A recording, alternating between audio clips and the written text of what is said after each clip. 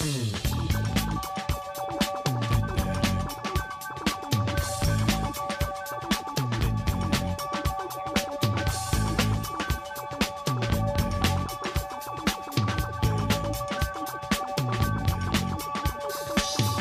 may find yourself living in a shotgun shack, and you may find yourself in another part of the world, and you may find yourself behind the wheel of a large automobile, and you may find yourself in a beautiful house with a beautiful wife, and you may ask yourself, well, how did I get here? Letting the days go by, let the water hold me down. Letting the days go by, water flowing underground into the blue again. Hey, how's it going, everybody? This is Chris. Welcome to episode 330 of X-Lapsed, where, see, I've got a script written, and I find myself with like an hour to kill between doctor's appointments, so I figure, hey, why not try to get an episode out? I'm just hoping that I could be a little bit less marble-mouthed than usual, and maybe get this done in less than the usual 115, 120 takes.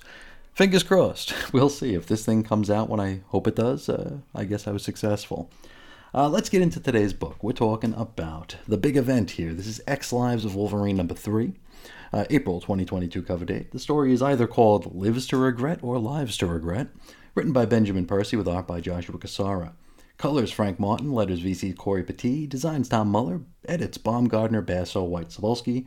Cover price $5. This one went on sale February 16th of 2022. Now we open in present-day Krakoa with the, the weird Jean, Charles, Logan psychic threesome going on.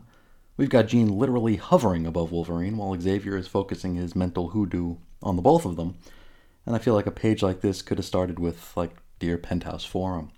From here, we get a really nice double-page spread where the panels, images here are broken up by the X in the Cerebro helmet. It's really stylish page here.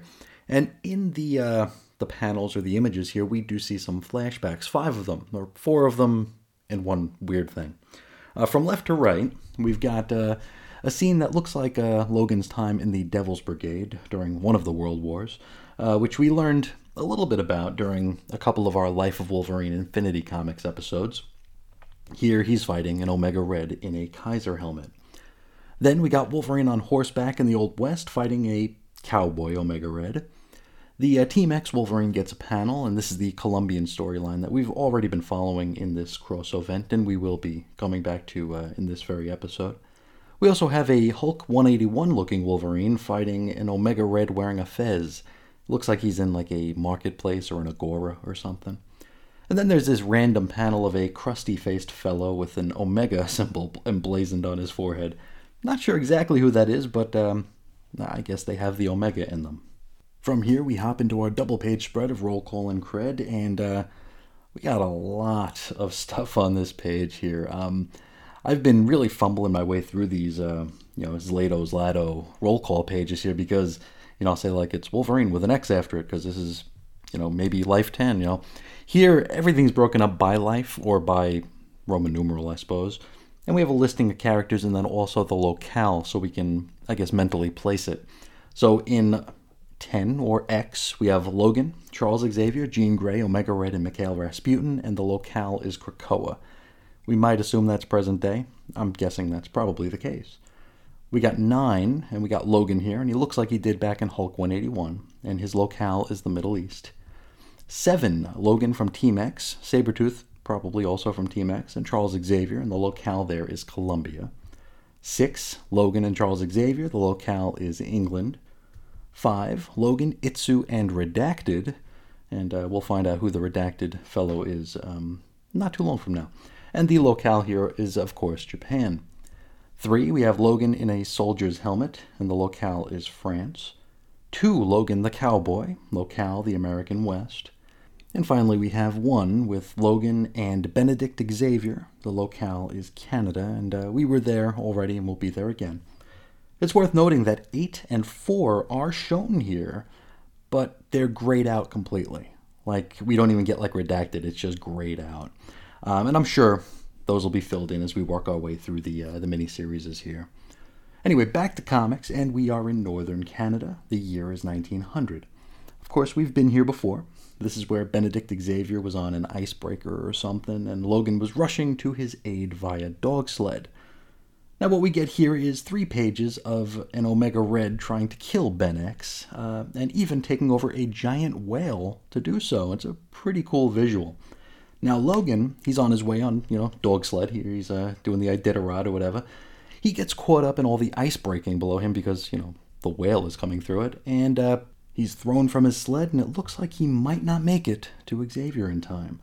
It's worth noting Ben ain't dead yet. We're just going to cut away and head somewhere else. In fact, we're heading over to post-war Japan, and this is where we cliffhangered last time. Itsu, while pregnant with Daken, has been taken over by Omega Red. Now, Xavier is still Red's primary target, it's worth mentioning here. But Red knows that Wolverine will remain a thorn in his side so long as he's alive. So, Omega Red's plan here is to take Logan out of the equation so he can get a clearer shot at Charles. Now, by taking over Itsu, who is currently carrying Logan's unborn son, Red's kinda got our hero over a barrel, because it's not like he's going to kill Itsu, right? Now, Logan calls out for Jean to help him, or actually cries out for her to help him, and she responds with a somewhat glib, "I thought you wanted your privacy," which is a callback to the last Lives chapter where Logan wanted to bang Itsu without Jean there taking notes and grading his technique. Our man then asks if Jean can save Daken. If, say, Wolverine is forced to kill Itsu here, is there any possible way that Daken can be saved? Maybe using a black hole or something. Jean confers with Xavier, who is very, very doubtful. And, we talk a little bit more about this, putting a Cerebro into a black hole, which takes it out of time. Doesn't sound promising, and it actually doesn't sound like anything, does it? I mean, we could dig into that, but I don't think I'm smart enough to.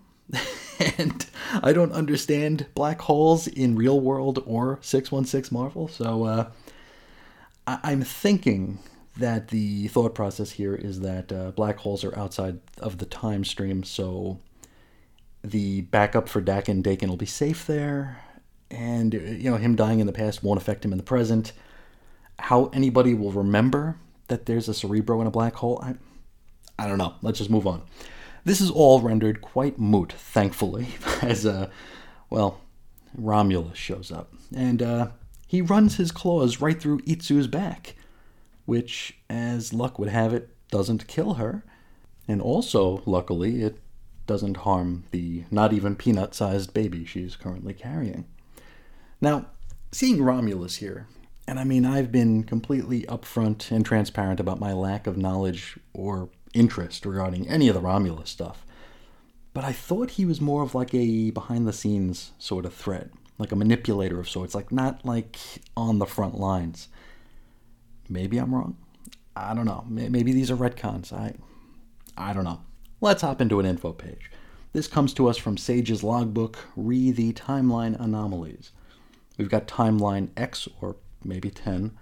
Romulus attacks Wolverine on the day that Daken is conceived, so I guess we can assume that this is that day, maybe? Wolverine, quote, defeats and shames Romulus. Is that new? I don't know. Romulus then has the Winter Soldier kill Itsu, and then Romulus himself tears Daken from her womb to raise in his own image. So far, so good, right? Well, Anomaly Y pops in, and that is Itsu plus Omega Red equals... We get some projections here, like which ways this story could go, which is pretty cool, algorithmic stuff, just nothing we really need to go too deep into here. Let's hop back into comics, and we are in near present-day Russia. Mikhail and Omega Red are cutting it up. Mikhail is basically talking Arcady into joining his cause and taking out Xavier. He and we are reminded that that whole C-Synth tracking bug gimmick from X-Force. We're also reminded that the Cerebro sword is A, a thing that exists, and B, is a thing that Mikhail still has. The scene gets weird here. I think he yoinks the C-Synth out of Omega Red before running the Cerebro sword through his chest, which I don't know what that does exactly. Does it make him time travel ready? I really don't know. Let's hop back to Columbia. Team X Logan is being chased by Team X Sabretooth until the former manages to drop a beehive on the latter. So there's something like straight out of the school of Tom and Jerry here. Back to Canada. Now the Omega Whale unleashes some coils, grabbing Ben X. Wolverine recovers from being shaken from his dog sled and then cuts Xavier free. Once the dust, flames, ice, and blubber begin to settle, Ben X seems to have a revelation. Now he says that he came to Canada to see something new. He was daring the Earth, the planet, to show him something new. And in Wolverine, he found just that. Info page, and it's the Ben Percy special, which is just a page of dialogue.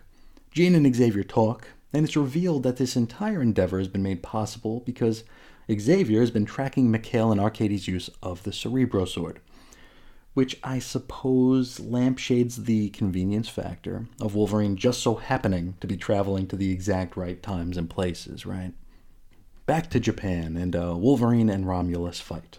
Logan wins, knowing that Romulus will ultimately have the last laugh when he hires Bucky to do the thing. Then Omega Red vacates Itsu's body? But why? I really don't know. Anyway, just as everything's looking hunky-dory, Jean comes to Quantum Leap Logan the F out of there. Let's hop back to Columbia, where Charles Xavier is rallying to save the Amazon, which it's not an interest I knew he had. I didn't know he had any sort of environmental, I don't know. Now, Logan fights a giant snake for a panel, because why not? He then makes his way toward the environmental rally. Here it's revealed, and, the reveal has been spoiled for all of us on the next cover, but it's revealed here that this time Omega Red has taken over the body of Wolverine himself. You might be asking, why did it take him so long to think of this? And, you'd be right to do so. But that's where we leave it. Next episode, X-Men number 8. But for now, let's talk about this. And, I'm going to pick at this story a lot, but I want to preface by saying that I'm enjoying it. I'm having a good time with it. I think I've said this every time we've talked about it as Slato issue to this point, but I'm having a good time with it. I'm losing myself in it, you know. That said, I'm still kind of a dickhead, so I need to point some things out. Let's start with an apropos of nothing sort of question. We're playing with time here, yes? Okay, Omega Red is our big bad, or at least the first lieutenant of our big bad. Omega Red was, just dead not too long ago, right? He was just dead. And if I'm not mistaken, Jean knows this because she was ticked off at Beast for doing it. So, how's about we have, the Wolverine of last week pop in on Beast and say, hey, Omega Red's dead in there? Leave him that way. I don't know. On the other hand, couldn't Omega Red just be sent back 500 years and kill an Xavier ancestor there, where there would be no Wolverine to get in the way? Is this time travel gimmick somehow intrinsically linked to Wolverine's lifeline and only Wolverine's lifeline? I mean, he's not the oldest mutant, right? We did see Apocalypse get resurrected over in Excalibur, so the Cerebro records have far older mutants in it, so I guess at this point, I really just don't understand the specificity. Why it has to be Wolverine, why it has to be Omega Red. Maybe that'll make sense as we work our way through here. I'm still enjoying it, like I said, but got some questions. Here's another question. We see here that Omega Red can take over Wolverine's body, right? Well, Xavier is right there. Why not just take over Xavier? Or maybe it's because his super brain, right? You can't take over Xavier because he's too mentally powerful. Well, we did just see Xavier's birth a couple chapters ago, right? Why not just take over Xavier as a child? Maybe have him tie a cinder block to his ankles and hop into a lake or something. I don't know. Again, maybe that'll be made clear as we continue our way through, and I'm willing to give them the benefit of the doubt because I am enjoying it. How about the Cerebro Sword? What in the hell does that actually do? Why did it have to be run through Arcady to make it do what it does, if that's in fact what it did? And, I mean, the amount of times that Red has been beaten by the X-Men, or just Wolverine on his own, wouldn't you think Mikhail would have picked, like, a better lieutenant? I mean, I know they're both Russian, and in Percy's world that kind of trumps everything, but come on. There's probably even better, like, Russian villains to use than Omega Red. I don't know. Another question here, my final question, because I don't want to dig too deep, because I feel like I'm complaining about stuff that's already been, or I'm observing. I don't want to say complaining. I'm observing things that have already been answered, because I am, a little bit behind. But how and why did Omega Red vacate Itsu's body when he did? Now, I feel like this was a situation where Percy kind of wrote himself into a corner and didn't have an adequate or organic way of getting out of it, because it really did seem like a foolproof plan by Omega Red, right? You give Logan an unwinnable situation. Either way it goes, Logan loses. He's either forced to kill Itsu and his unborn son just so he can save Xavier, or he doesn't fight back. He doesn't kill Itsu and gets killed himself by Omega Red, who then goes on to kill Xavier. I don't know, I guess maybe sometimes when a plan seems too good to be true, the truth of the matter is that it is, and there is just no way out of it. I think that's probably about all I want to say about this one. We are very much in the middle of this story here, so I think story might start moving to the background so we can get action right now to keep things flowing and moving, and then we'll maybe get some more exposition later, or more focus, because we are getting story here. But I think we're going to get, the big clump of story a little bit closer to the end, if not at the, very end. But like I said, I'm still having a good time with it. I'm almost annoyed that we're not going to be getting back to Zlato for like 3 episodes. Because we got X-Men, and then we got the Devil's Reign thing, and then we'll be getting back to, I believe, Death of Wolverine number 3, because this was life, right? Yeah, this was life. Okay, yes, so still digging it. Just maybe the seams are starting to show a little bit. I really haven't checked around to see what the overall consensus is, what the hive mind thinks of Zlato, but I'm willing to guess I'm probably enjoying it more than most.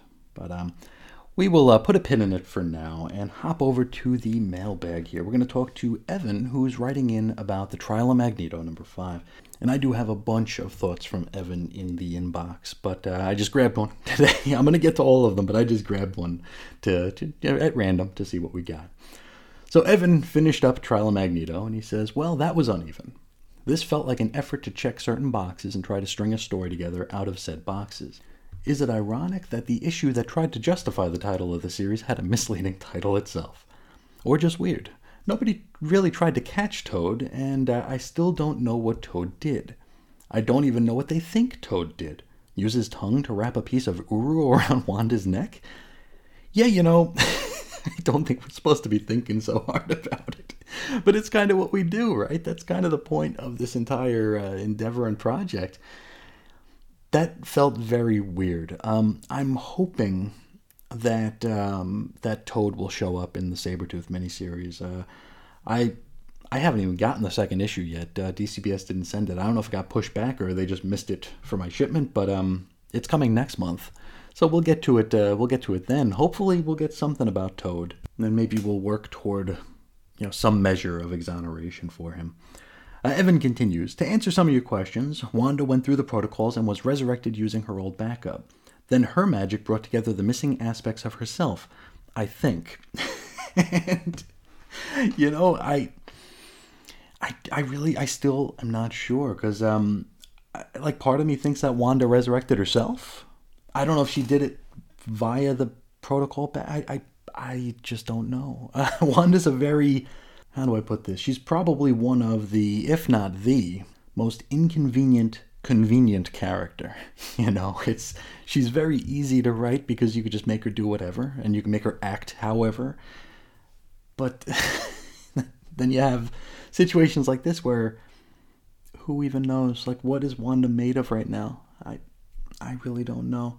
And it's probably not even going to matter for, the X-Men corner of the world until such a time as where she thinks she has to do penance for M-Day again for the 100th time without undoing anything, or with undoing everything and then redoing things, and then writers forget about... I'll just move on because my head's starting to hurt. Evan continues, I don't think Wanda knew about Moira. That was probably just a bit of intuition, as she knew a child of Magneto was needed, but wasn't sure who the right one was. But it did get me thinking. What happens if or when Proteus finds out that his mom was alive in Krakoa, and then mutilated and hunted by members of the Quiet Council? I hope there's a backup reality warper for the 5. And yeah, it's like I said, Wanda is the most convenient character. Why would she pick Proteus? Yeah, because our minds immediately go to, okay, well, we've got the triumvirate of Krakoa here. We got the Trinity of Krakoa in Magneto, Xavier, and Moira, and then we have their children doing this, whatever the hell it was that resulted in the waiting room to the new Cerebro, whatever the hell's. It just seems very, I don't know, maybe it's supposed to make us think. Maybe it's supposed to make us think whether or not, Wanda knows more than she lets on. Does she know via magic? Does she know via Magneto? I really don't know. And the way it was written, it's very, very ambiguous. So I'm not exactly sure where I fall on whether or not she knows or knew about Moira. As for if Proteus ever finds out what happened to Moira, I don't know. I don't know how close they are. They've been written in various ways over the years. I don't know what this Proteus thinks of his mother. Have we seen any insight? Have we gotten any hints as to how he feels? I guess I could try to dig up that issue of Marauders where they open the hospital in her name and see if he says anything there. I honestly cannot remember. That feels like it was forever ago. But in any event, it is a good question and definitely one that we should be asking. Even if there's acrimony between the two of them, I don't think he'd like to find out that she had faked her death. She was really alive all this time, and even, as of this recording, she's still alive, and he is led to believe that she's not.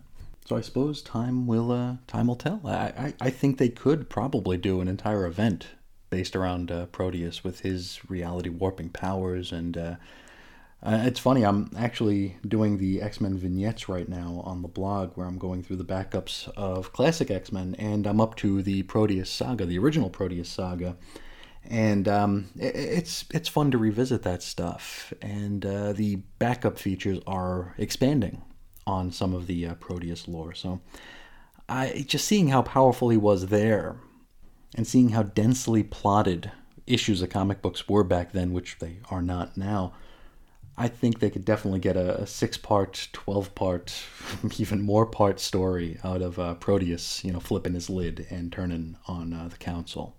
Maybe he'll be the one to save us from Krakoa. Who knows?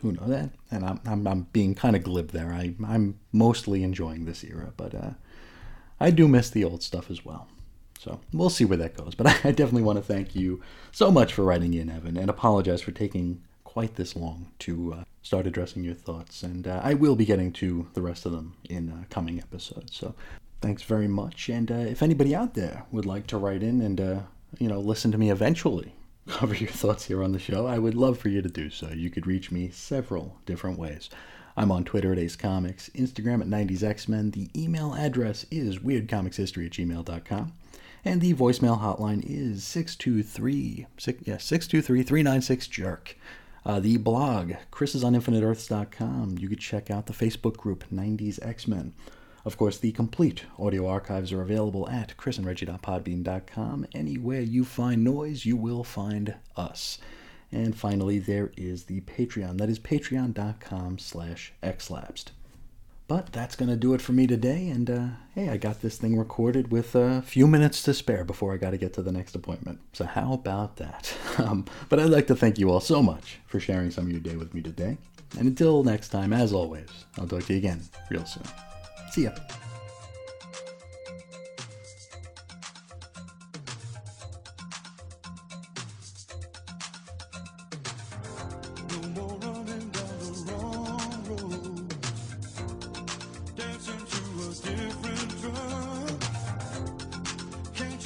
What's going on deep inside your